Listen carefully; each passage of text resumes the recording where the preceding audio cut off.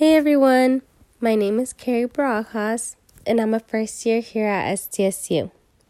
I have 2 older sisters, and we had dogs growing up, but then we found out I was allergic, so no more dogs for us.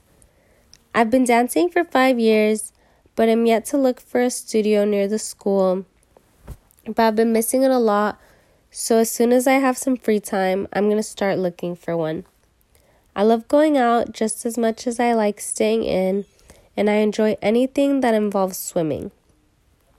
I am a local from San Diego, just 30 minutes north of state, and I'm majoring in foods and nutrition in order to reach my career goal of becoming a registered dietitian in pediatrics. I chose to attend SDSU because they have a great nutrition program, and there's the added plus of me being able to stay close to home. My mom is a health educator, so she definitely plays a big role in why I chose this as my career goal. She has constantly informed me and my sisters on proper nutrition to the point where a lot of the nutritional habits I have are like second nature to me. I want to stay local and work in a clinic that provides affordable quality care to its patients.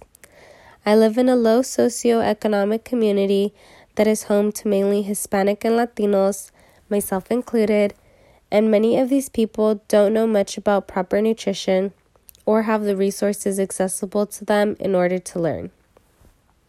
Many nutrition information shows people how to incorporate American foods into their lives in order to eat balanced meals.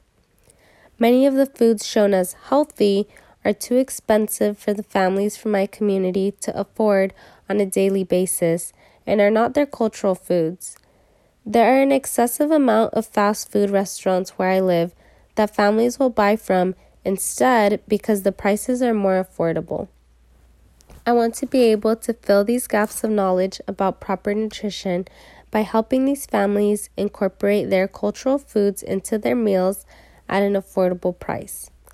I am also aware that many people have had very bad experiences with nutritionists and dietitians, mainly due to body shaming their patients.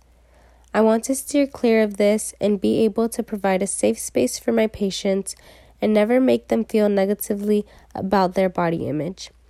I also plan on getting my real estate license at some point and pursuing something in that profession on the side.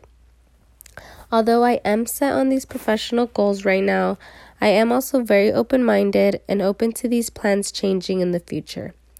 I'm excited to see where life takes me and hope that in one way or another, I am able to help people no matter what I end up doing.